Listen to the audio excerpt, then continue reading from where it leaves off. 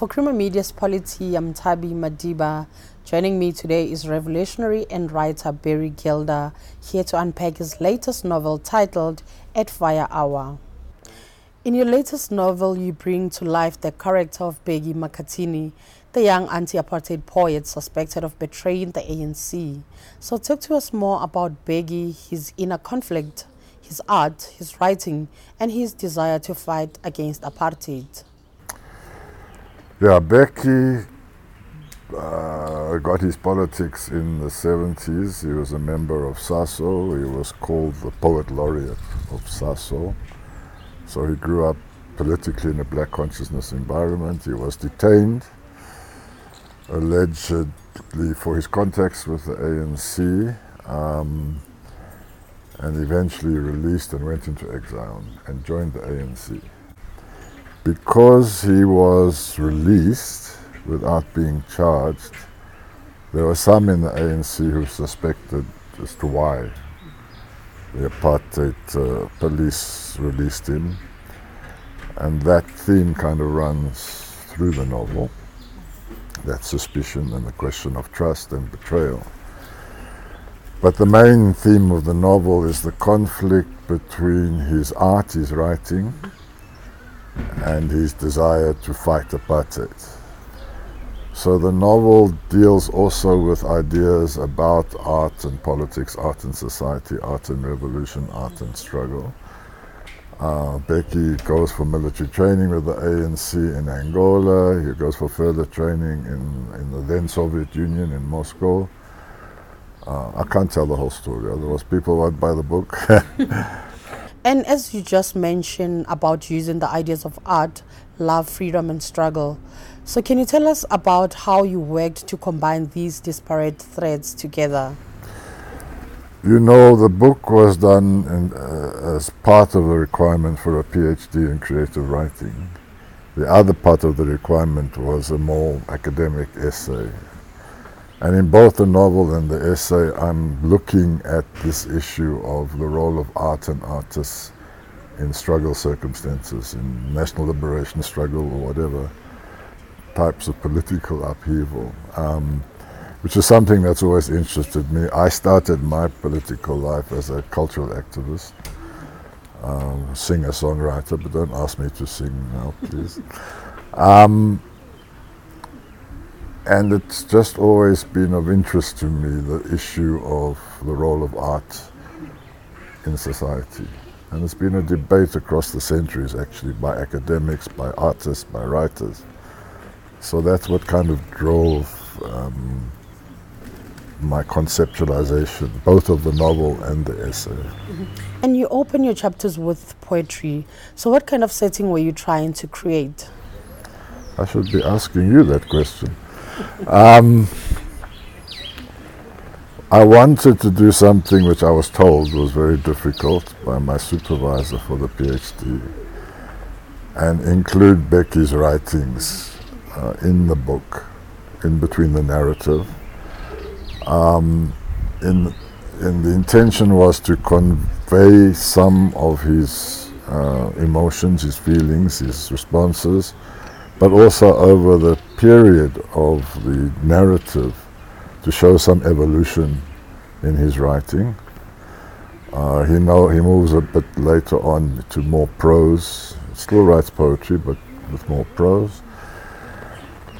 And also to use the poetry and the prose as part of the narrative, as part of setting the scene. And you know, if you read the book, you will see that some of the things he puts in the poetry come out of the experiences that he has in the narrative. And Barry, tell us more about Bheki's hardships in exile, even though, as you just said, he was never charged with betraying the struggle. Look, the issue of trust, betrayal, was a real issue for those of us who were in the struggle, whether inside the country or in exile. So I wanted to portray how that could affect people involved in the struggle. I can't tell you again what happens, but he is seriously confronted by the ANC because one of the characters in the book kind of tells on him, but they can never prove, and there are many who don't believe that he could have sold out. So you'll have to buy the book, your viewers will have to buy the book and see what happens. And your work reminds us of how the South African government placed Botswana under increasing pressure to try to force it to stop making anti-apartheid statements and to expel South African refugees. So how did your personal experience of exile play into setting the scene? Well, I was based in Botswana for 6 years in the ANC underground leadership. I was there during the June 1985 SADF raid on Gaborone, in which Tami Mnele, the artist, was killed, and others. And yeah, we had a direct experience of the Botswana government trying, and they politically supported our struggle, but they were always under threat from the apartheid regime. And there were elements, we know, in the Botswana special branch who cooperated or collaborated with the apartheid security police. We had intelligence to that effect. I also know, for example, that they gave the South African police a photograph of me.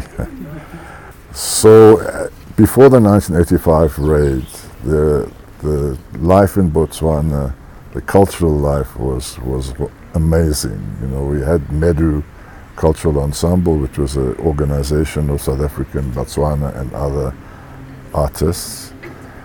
Jonas Gwangwa, Hugh Masekela were based there. We used to go and listen to them every weekend at a small venue outside Gaborone. There was poetry readings, plays, lots of visual arts being done. It was a very vibrant thing. But after the June 85 raid, it all went away. Everybody went deep underground. So it was very difficult. And lastly, Barry, what are you hoping people take away with them after reading this book? You know, I'd like to think, I suppose all authors would say this, but I'd like to think the book would appeal to many people, different people. Obviously, those who are interested or shared the history would find the book interesting. People who have an interest in this art and society debate would find the book interesting. I think there's also some nice romance in the book, so people interested in a romantic story, romance in difficult conditions, I think would enjoy the story. So I'm hoping it would appeal to many people, and that people, my motivation for telling that story, as I've done in the other books I've produced, is because I believe it's important to communicate that history.